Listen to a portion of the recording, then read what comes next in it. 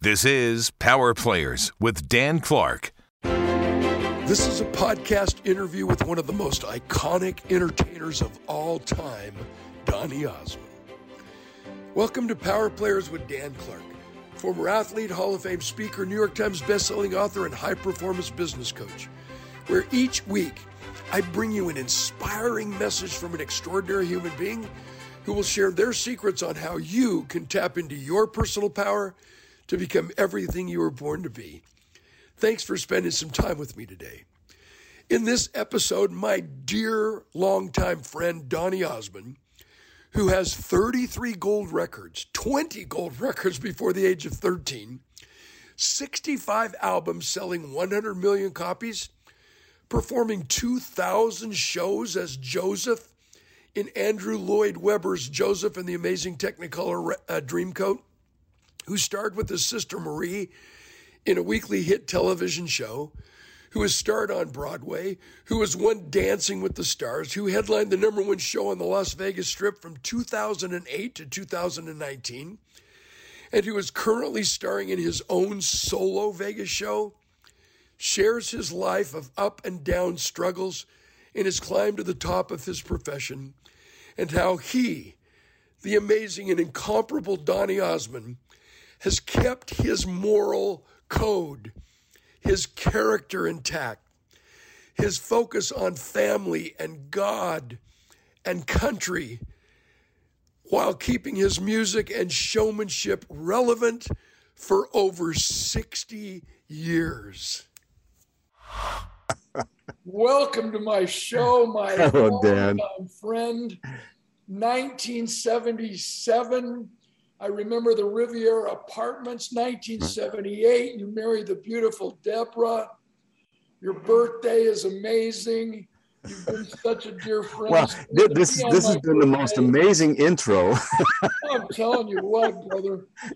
You have changed millions and millions of lives, not just with your voice and your stage presence and your natural charisma, brother, but because of who you are off stage. Your commitment to faith, to family, to country, to friendship, and giving it everything you've got when less would be sufficient. Ladies and gentlemen, before I even ask Donny one question, you need to do whatever you need to do. Pay any price and travel any distance to see him live, wherever he's performing. Having just returned from an amazing stint in London, England, because Donny, he gives it everything he's got when less would be sufficient. When you get to get up close and personal and sit in the front few rows, you women will go crazy because his perspiration sprays all over you. He keeps dancing, he keeps singing, he keeps moving. I'm telling you what, Donny, you have never, ever given it half in anything you've done. This is the most amazing human being on the planet, ladies and gentlemen. Donny Osmond, let's talk, brother. Hey, thank you so much, Dan. That was more than I could have asked for. Yeah. I do have to correct you on one thing, though. Yes, sir. It's 65 albums, not 62.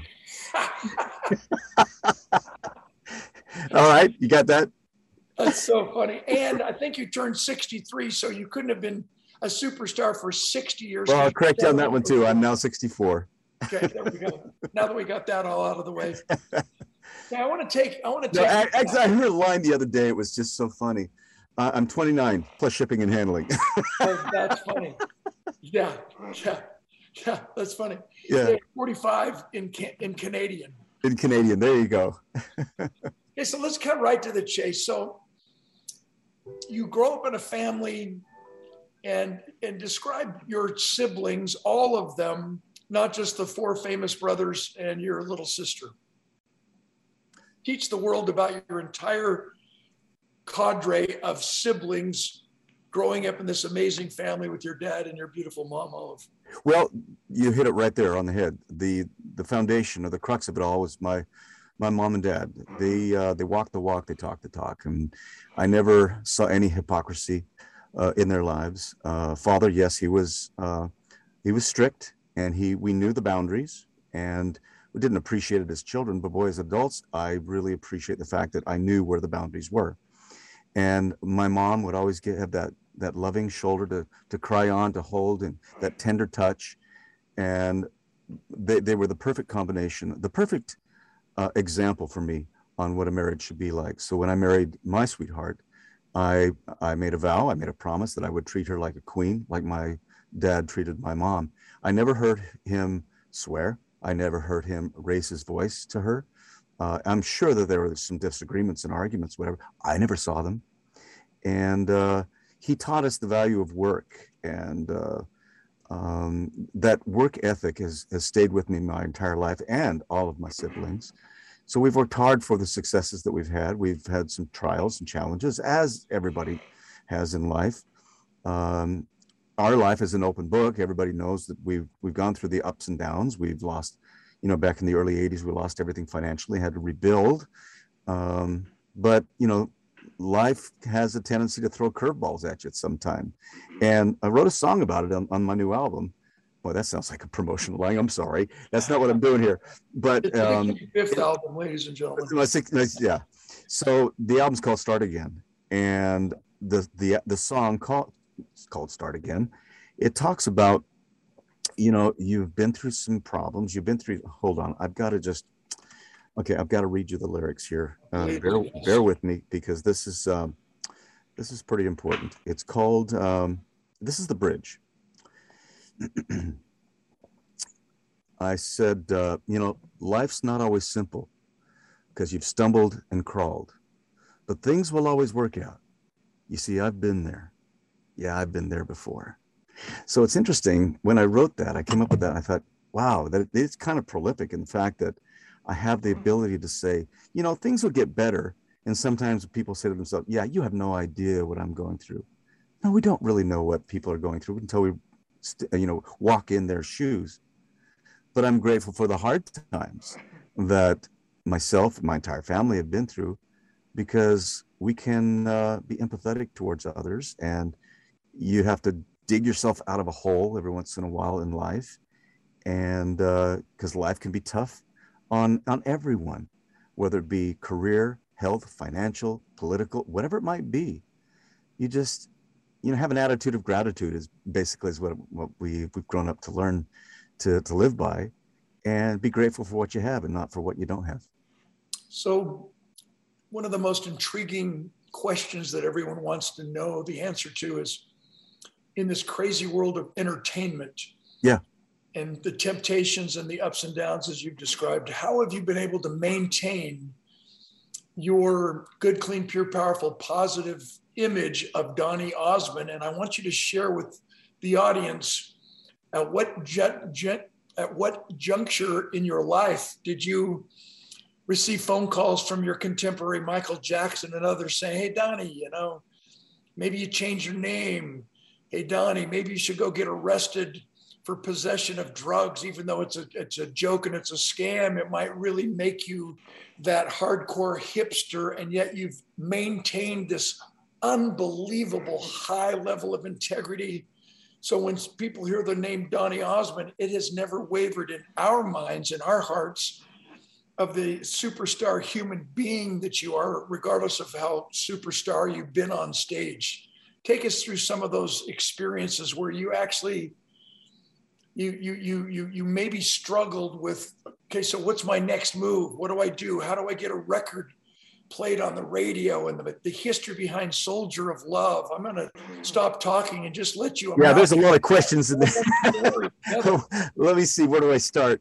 Let's go back 19 to questions, but they all have to do with the same answer. If you know. Let's go back to Debbie for a second, okay? Yeah, please. How do you maintain a career? How do you become or maintain popularity or relevancy, I guess is a good word to say? We need a little scandal. As Bonnie Raitt said, let's give them something to talk about. There was a plan for me to get busted for drugs and the whole bit, and it would have worked for 5 minutes. I would have been on newspapers and news outlets all over the world for 5 minutes. And then what would have happened later on in my life, Dan, when I started having children? Dad, why did you do that? What about my grandkids? Grandpa, why did you sell out? For 5 minutes of notoriety, not popularity, but notoriety. We find it having happening nowadays with social media. People doing outlandish things, outrageous things, just to get a little bit of fodder out there and some likes. It's a dangerous place to be in life. Let's go back to Debbie here for a second. You can only imagine how in this world of show business, the temptations are amazing. You know, they're always there. And especially when you're a teenager or whatever, but more importantly, when you're an adult, let's be honest with each other here, okay? It's everywhere. And I could indulge in anything I wanted to do. But I always think back to a great quote that Paul Newman said one time when someone asked him, why don't you just play go have an affair and just live life a little bit, just enjoy yourself because you're so loyal to your wife. And he said, and I love this quote, he said, why settle for hamburger when you got steak at home? That's so good. Isn't that a great quote? Oh, I just love that. And that's the way I apply life to my sweetheart. Why would I want to ruin something so beautiful? And what would happen to my children, my grandchildren, and completely lose respect? Sure, it's exciting. It's a 5 minutes of thrills or whatever it might be. Is it worth it? No, not in the long run. It's not worth it. So that's what keeps me on the straight and narrow in that respect. Now let's talk about from a career point of view. You mentioned Soldier of Love. You hadn't had a hit for how long until Soldier of Love came? Well, I lost my career basically, recording career, when the Donny and Marie show started. Yes, I had the Donny and Marie recording career, but the television show propelled that.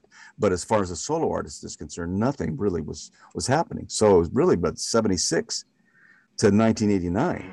But I started, after the Donny and Marie show ended, I started recording again and trying to get back on the charts.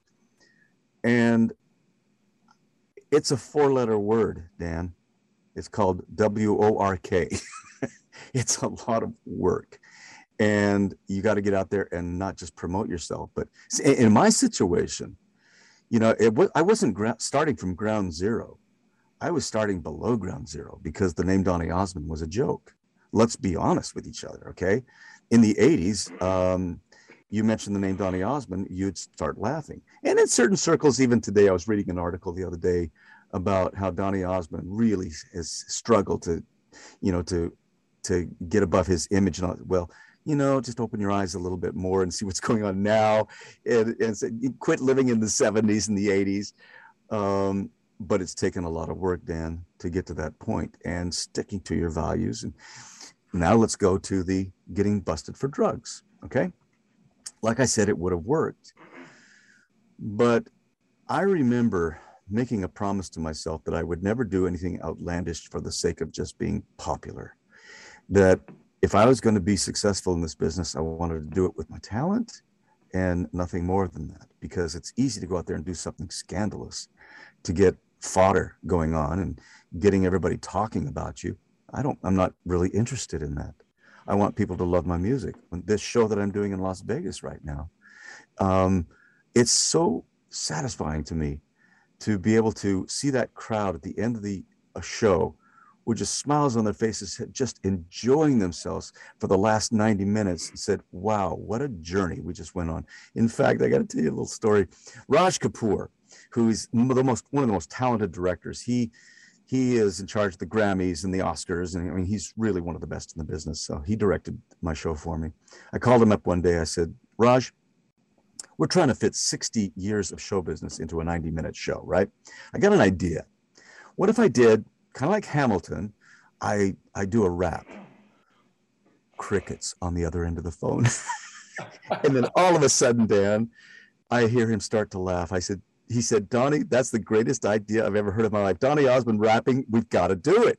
So Keith Harrison, my music director, he and I started putting this thing together. He wrote this, and it was going to be originally called 6 in 6, 6 decades in 6 minutes. There's too much content. It's now a 10-minute rap.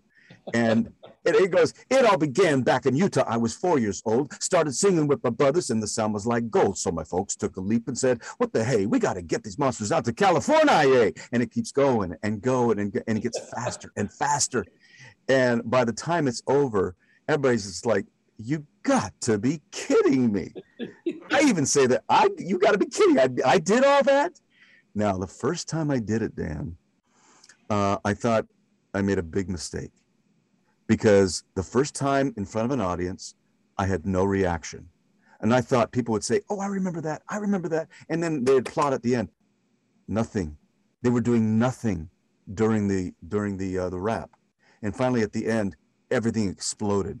Massive applause. And I realized there's no time to react, because by the time they react, I'm on to something else. And it's one of the most fun parts of the show. And then another fun part was, and this plays into how much I'm enjoying my career right now, is the fact that out of all 65 albums, I put all 65 albums on the big screen behind me. Whoa. And for about 10 or 15 minutes, it's all improv. We don't know what's going to happen. I turn the show over to the audience and I say, I'm going to let you pick any song from any album that I've done in my entire life, and we do it just like that. And we do maybe 5 or 6 songs before we move on to One Bad Apple. And we finish it up with One Bad Apple. And it's so fun because people have stories about a certain song and whatever it might be. It's just a fun show to do. Sorry, I'm going down all kinds of rabbit holes because you gave me about 19 questions. Yeah, it's so funny that you would bring that up, more than serendipitous, because that's your career. Yeah. Wait, what's next? What's next? Oh my gosh. It's just like the rap, the 10-minute rap. It's like no time to rest. Let's just move on. Let's keep moving on. Yeah. So talk about you being contemporary with Michael Jackson. How close was that friendship? And did he ever call you when you were down, when you had the upswing, but then the downswing? Did he ever call you with any advice? No, I asked him for some advice. I was one of the first ones to hear Thriller. He needed a ride over to see Quincy at, I think it was A&M Records. And I said, well, I'll give you a ride.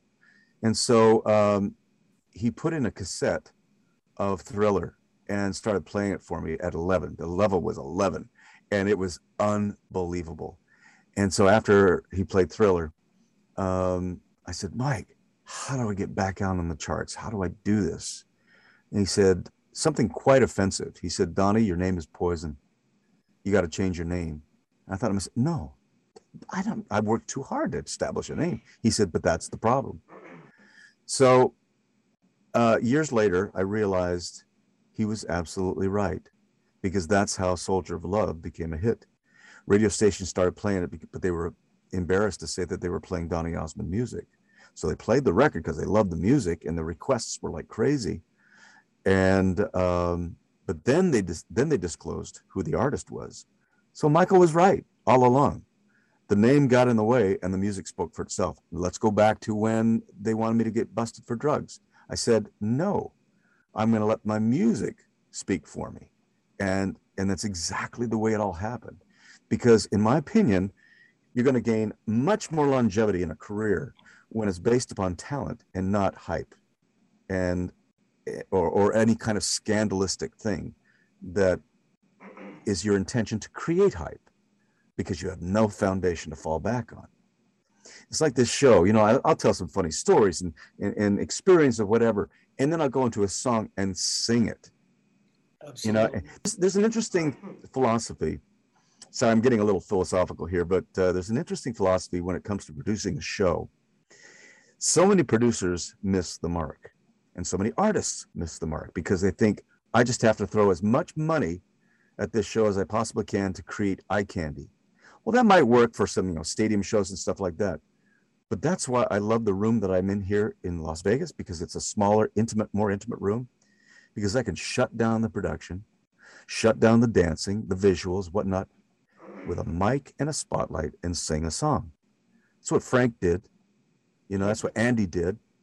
And I learned from these people. Elvis did it. I mean, here was the king of rock and roll. And you talk about excitement on stage. Now, yes, the bar has been raised ever since that. But back in the day, it was the ultimate, the excitement, his dancing and his singing, all that stuff. But then he would shut everything down, give me a spotlight, and give me, "Are you lonesome tonight?" And the way he sang it was like, it melted the guys' hearts. Yeah, absolutely. I saw him live in 1973. And I was one of 14 men in the entire Salt Palace. Yeah. Of thousands and thousands of women, just kind of like your live shows in Vegas, you know? Yeah. I know the feeling. So, but you know what's funny about that? I'm sorry, you're taking me down another rabbit hole. I love it. This happened just the other night. My career has always been predominantly female. That's what it was. My teeny bopper based career was all females. The guys hated me because they were into Hendrix and the Stones and all that stuff. And the furthest thing they wanted to hear was Donny Osmond. When we came out with Crazy Horses, it's kind of like, really? Awesome. In fact, Ozzy Osbourne told me, he said Crazy Horses is one of his favorite rock and roll songs. And I thought, well, in your face, guys. Yeah. But the other night, something interesting happened to me. There was this guy in the front row. And I don't know what happened to me, but I reverted back to my teen years because he wasn't reacting at all. I thought, oh, this guy's hating. His wife dragged him here. He can't stand it. And finally, at the end of the show, let's all dance tonight. And the place is going like crazy. We're dancing, you and me together. And we're just having so much fun. And the show ends. He's the first one up on his feet, rips his mask off, and he's smiling as big as he can. I couldn't see his face, but he was having a great time. And it just kind of took me back saying, you know what? That whole dynamic of my teens is over. You know, it's so fun to even see the guys having a great time at my concerts. Well, I think to your credit, I think what we do is appreciate your work ethic that comes out in every song and every move. We appreciate your longevity. We appreciate your consistency with integrity and love of music and love of life. You know, the other night, my wife, she pulls up a video of you singing the prayer, you know. Oh, at the from the conference center, yeah. The duet, and to just see how you hit every note, to see how you embraced every emotion of every lyric, and then dovetailed right into the perfect harmony with that gentleman, you know, in Italian, and did Nathan Pacheco. Exactly.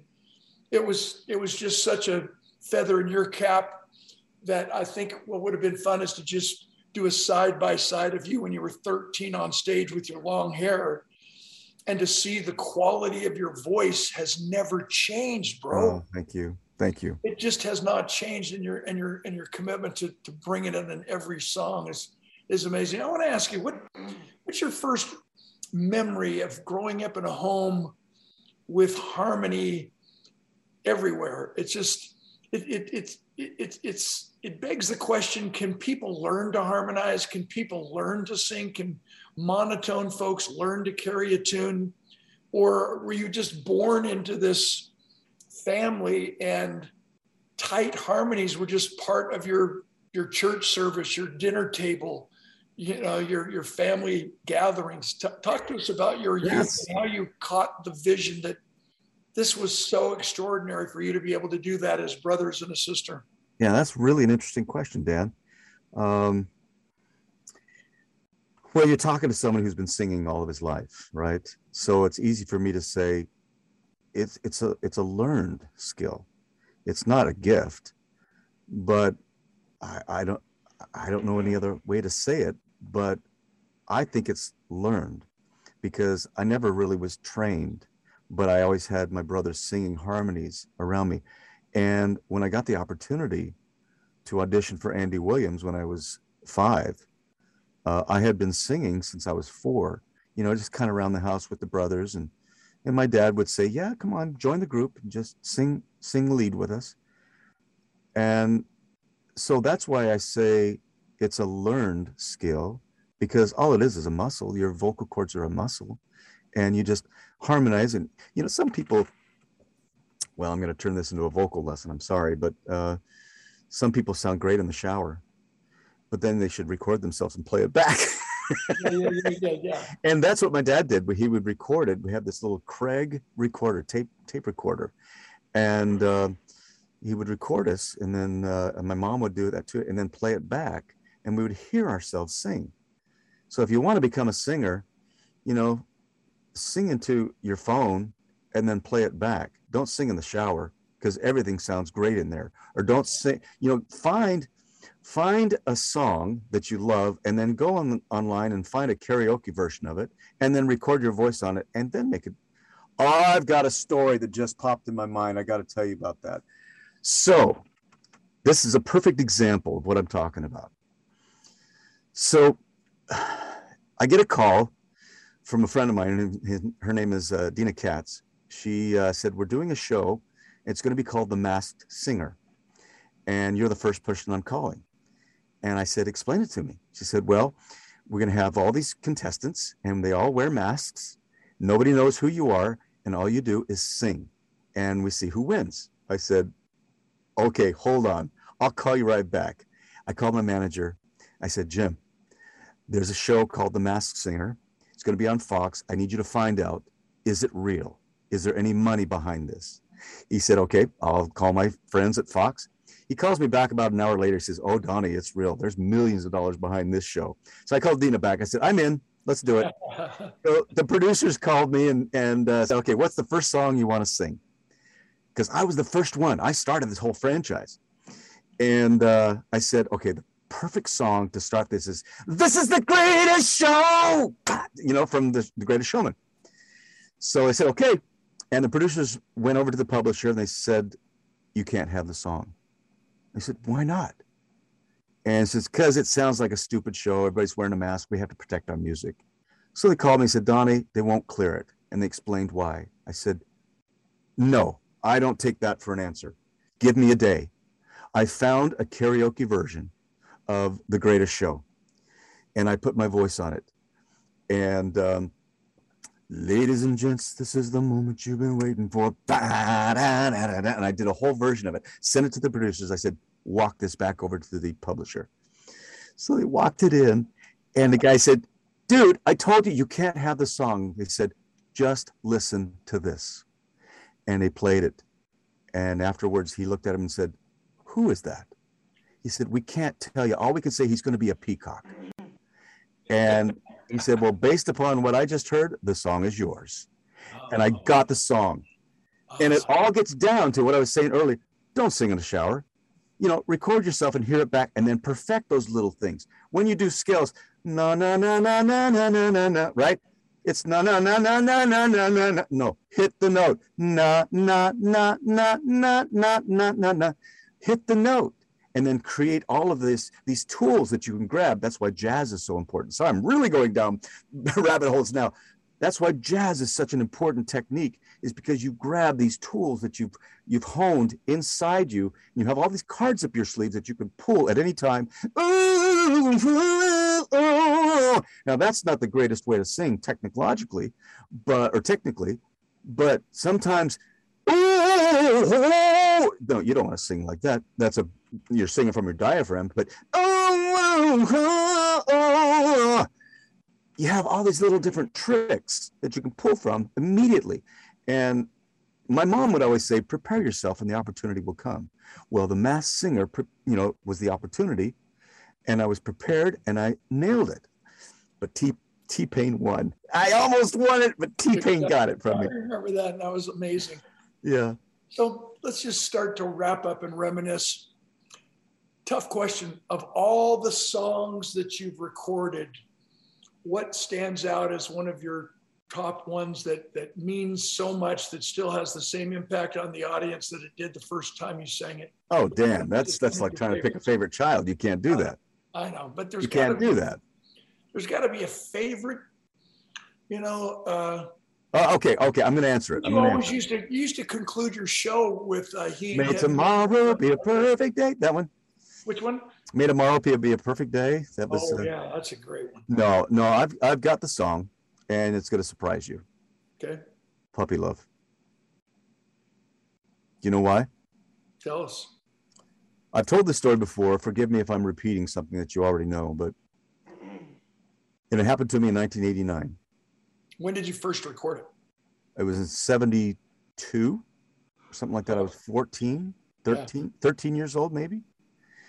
And it was done live with a full orchestra, the same conductor and arranger that used to do for Frank Sinatra did it for me. Mike Curb, my producer at the time, was in the booth, and everybody was live. But here's the experience that changed my life and why I say puppy love. And it's interestingly enough, it was exactly 50 years ago right now that I had recorded released Puppy Love. So I'm out on tour. Soldier of Love is now a hit, and I'm doing a set list, and Puppy Love's not in the set list. I'm at the Count Basie Theater in New Jersey. I can't believe I remember the theater. And the place is packed, and the audience is really into it. But every once in a while, somebody yells out, "Sing Puppy Love!" And the more they said it, the angrier I got. Finally, I stopped the show. And I turned around to the band off mic, and I said, "Guys, I can't take this anymore. Give me a heavy metal version of Puppy Love." So the band, they thought, "Oh, this is fantastic." So, and they call it Puppy Love. The audience, they were kind of like, that's kind of funny, obligatorily giving me a little bit of applause. But after the show was over, I walked out the stage door to get onto the tour bus, and this lady stopped me. And she said, "Why did you make fun of Puppy Love?" And in a very cocky kind of way, I said, "It's my song. I can do what I want to do with it." And then she said something, Dan, that stopped me in my tracks. She said, "Yes, you may have had a hit with that song, but Puppy Love was a big part of my childhood memories, and you have no right to mess with my memories." And I stopped, and I realized that woman is so right. It doesn't just belong to me. And so the reason I say Puppy Love is because, yes, I had bigger records. Goy Little Girl was a huge record for me, my first number one. One Bad Apple, Soldier of Love, Sacred Emotion, Who, my latest single. I love that song. Absolutely. But Puppy Love really defined who I was and who I am. And I guess in a way I kind of grew up and embraced the past. I guess we all do that the older we get. And it's the third song on my set list. And I don't make fun of it anymore. I sing it legitimately with a beautiful arrangement. And I allow people to relive those memories back in 1972, 73, just like I did, and treat it with respect. So I'm going to say Puppy Love. I love it. Okay, you have 5 amazing sons, 2 of whom I know. One I became good buddies with in my world, as you know, with Donny Jr. Yeah. He just tried to call me, by the way, during the interview. I've got to call him back. That's funny. Tell him I said hello. I will. So the question is, how tough would it be to grow up as Donny Osmond's son? And your children have turned out so well, and your grandchildren have turned out so well. Teach us how you've managed to balance celebrity dad and, oh my gosh, he spilled on his shirt on a Sunday meal dad, and the real Donny Osmond. Just help us understand how you've been able to, segregate if necessary, or amalgamate, in my mind, amalgamate the famous from the family man, from the behind the scenes, from when we met in your living room and we're reminiscing on stories growing up. Yeah. We laughed about so many of the kids' stories. Teach us all about parent. Put on your parenting hat now. Put on your spouse hat. Deborah's so she treats everyone as if they're her friends. Yeah. Like you do. It's the most amazing attitude of gratitude of any superstar I've ever met. Teach us how you consciously make sure that works, so that your kids know that they're not Donny Osmond's son. They have an identity. They are born on this earth to become everything that they were born to be, and they don't need to live in your shadows. And it seems like you've always refused to let them live in your shadows. They've become men on their own right. Well, I'm not going to paint a rosy picture here, because it wasn't all rosy for them. I'd rather them speak for themselves, because I don't want to put words in their mouths. But from my perspective, it was difficult being Donny Osmond's son, particularly Donny Osmond Jr. Don and I have had so many wonderful conversations about this. But I think at the end of the day, he loves the perks of being Donny Osmond Jr. Absolutely. But he's decided, no, I don't want anything to do with business. He runs a multi-million-dollar 401k company in Austin, Texas, and he loves it. But and sometimes he'll take advantage of the fact that, yeah, that's my dad. You know, Exactly. people say, man, you got an interesting name. I said, yeah, I know. It's my dad. But one time, Jeremy, you know Jeremy, right? Yeah, I do. Okay, Jeremy's my second son. He was in first grade, and we were living in Irvine, California at the time. And he comes home and he stares at me. And I'm thinking, what's the matter? So I don't do anything about it. He's constantly staring at me. And I walk up to him and say, hey, Jeremy, what's the matter? And he says, Dad, you're a star. I said, what makes you say that? He said, my teacher's in love with you. Can you imagine? Oh my gosh. Yeah, he got straight A's his whole life. And then I got one more, and then I'll call it good. But my third son, Brandon, do you know Brandon? No. Okay, so Brandon, he and I were having a father and son moment, you know, just a really nice heart-to-heart talk in our living room one day. And I don't let anything get in the way between those father and son discussions. They're wonderful. And my phone rings and I see caller ID, and I said, Brandon, I'm so sorry. I gotta take this call. He said, that's okay, Dad. I said, hello. Hey, how are you? And he could hear, hi, Donny. I just want to say I'm so sorry. That's when I lost my dad. I want to say I'm so sorry that your dad passed away. We spoke for about 5 minutes. I said, that's so kind of you. And I finally said, thanks, Michael. See you later. Bye-bye. Brandon looked at me and said, was that Michael Jackson? I said, yeah, it was Michael Jackson. And Brandon told me years later, he said, I went from you being a dad to you being a superstar that knows Michael Jackson.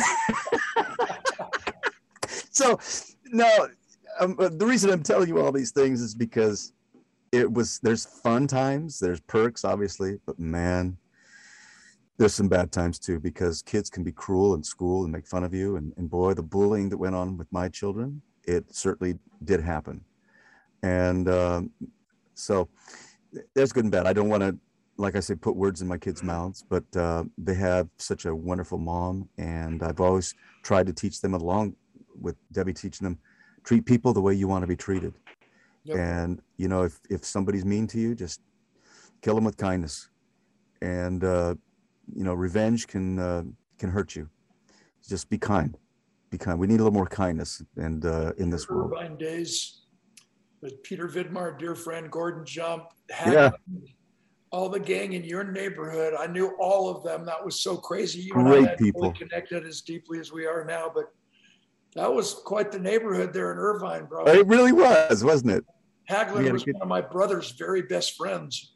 Really? Oh yeah, they grew up together. And anyway, so let's wind down our time here. So where's your show? Where do we find tickets? And then I need to ask you one more final question. I'm at Harrah's. I'm now the new face of Harrah's. They got my face on the front of the building now. Absolutely. And so we open up here August 31st. You never know, Dan. I've been doing this a long time. You never know if it's going to stick. I mean, you do your best, and you really try your hardest and surround yourself with the best people. But at the end of the day, you don't really know if it's going to work. And a lot of people said, you know, it's not going to be as good as the Donny and Marie show and all that kind of stuff. And you're nothing without Marie and all that. No, I'm nothing without Marie when it comes to the Donny and Marie show. Yeah, but this show encompasses, you know, the Donny and Marie elements, the Osmond's elements, my career. And, but I did roll the dice. No pun, well, I guess pun intended here in Vegas, but I did roll the dice, and I got sevens, I guess I'll say, because it's working. I got those 2 awards. I told you about the awards, and so I'm writing on the awards. No, you didn't mention. I didn't mention that to you. Oh yeah, I just found out that I got Best Residency and Best Performer of Las Vegas. So you had number one show. You know, I go way back with Chip Lightman back in the Danny Gans. oh my good, really? Danny Gans and I used to do corporate events together all the time. So that's Yeah. when I first met Chip, and I know the story about. Yeah, they were our original producers when the Donny show first came to Vegas. Yeah, absolutely. They rolled the dice on us. Yeah. Yep. So advice to anyone in the music business, you know, you bring it every night. And I just laugh when I speak. I stand up and I say, you know, ladies and gentlemen, I'm going to take you on an emotional roller coaster ride and maybe conclude by lip syncing 3 Britney Spears songs so you'll never be the same. And they always laugh. But more truth than humor. So when someone comes to your show, I think the reason why you have such longevity is because we appreciate not just your talent, but your artistry and your commitment to giving it everything you've got. So advice to young entertainers, folks who dream of being on stage, either as a dancer, you know, Bonnie Story is a dear, dear family friend with her daughters. Great lady. Best friends with my daughters. And, yep. And, you know, my connection with Marie, the whole connection that we have as families and mutual friends. What advice do you have to someone who really wants to make it as an entertainer, dancer, singer, musician, anything in your industry? What's the bottom line advice you would give any parent to encourage them and any young man or young woman who wants to pursue and eventually become the new Donny? Well, one of the things we're lacking these days is patience and a work ethic. You got to be patient with yourself. And because we live in a day and age where you want everything and you want it now. And we can with the advent of Amazon and things like that. You have things at your fingertips. And there's a word that goes back to biblical times or scripture times. It's called long suffering. And it's not suffering, but the interpretation of that word is work, hard work and patience with yourself. But if you're going to be in this business and want a long career, expect the ups and downs, the hard knocks, the good and the bad, because it's good to taste the bitter so you appreciate the sweet. And you will taste the bitter, believe me, if you jump into show business, no matter how good you are, no matter how talented you are. I could write several books, volumes on that one. But I'll go back to that 4-letter word, work.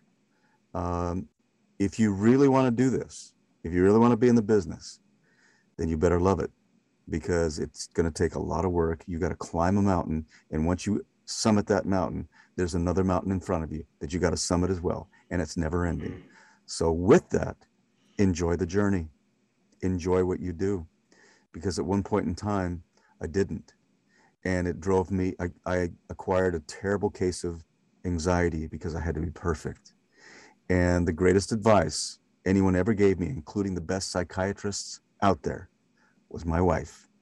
When one night I couldn't go on stage, this was during the Joseph years, and I called in the understudy. I said, you got to go on for me. I can't do this show. And she turned to me and she said, Donny, why don't you do yourself a favor, do the audience a favor? Just do an average job tonight.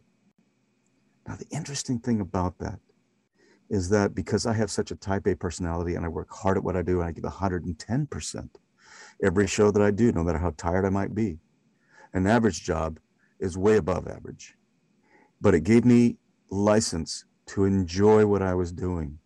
Even if I made a mistake, I enjoy what, in fact, it happened the other night here in Las Vegas. I was doing a song and I can't remember what it was, and I cracked a note and I stopped. I stopped the music. I stopped everything. I said, you know what? You came to hear me sing a song and I didn't do a very good job, so I'm going to do it again. And the audience loved it. Yeah. I learned that from Sammy Davis Jr. Oh, wow. You can't do it too many times because people that have, don't have patience for too many mistakes, but enjoy what you do, because if you're going to jump in business, it's going to be hard work. So you better enjoy it. What a perfect place to end. Donny, I want to have you back. I'm coming to Vegas to see your show. All right. I'll get you the worst seat in the house, buddy. I know. I appreciate it. And I'll be that guy who takes off my mask so you finally recognize me on the 19th row, and I'll be cheering going, hey. Oh, yeah. Well, you know, I want you to see. I want you to see this. It's a journey. Let's put it that way. That's the word I'll use. No, I'll be down sooner than later. And thank you for joining us today, ladies and gentlemen. The one and only Donny Osmond, who started at the age of 4 on the Andy Williams Show, and quickly took the limelight away from his brothers and Marie and everyone else on the planet. Love you, brother. I honor you, and you epitomize everything that I'm about: character, consistency, everything I dream to be. You epitomize every day of your life. Thank you, bro. Thank you, Dan. Good to see you, buddy. Have a wonderful day. Yes, well, see you.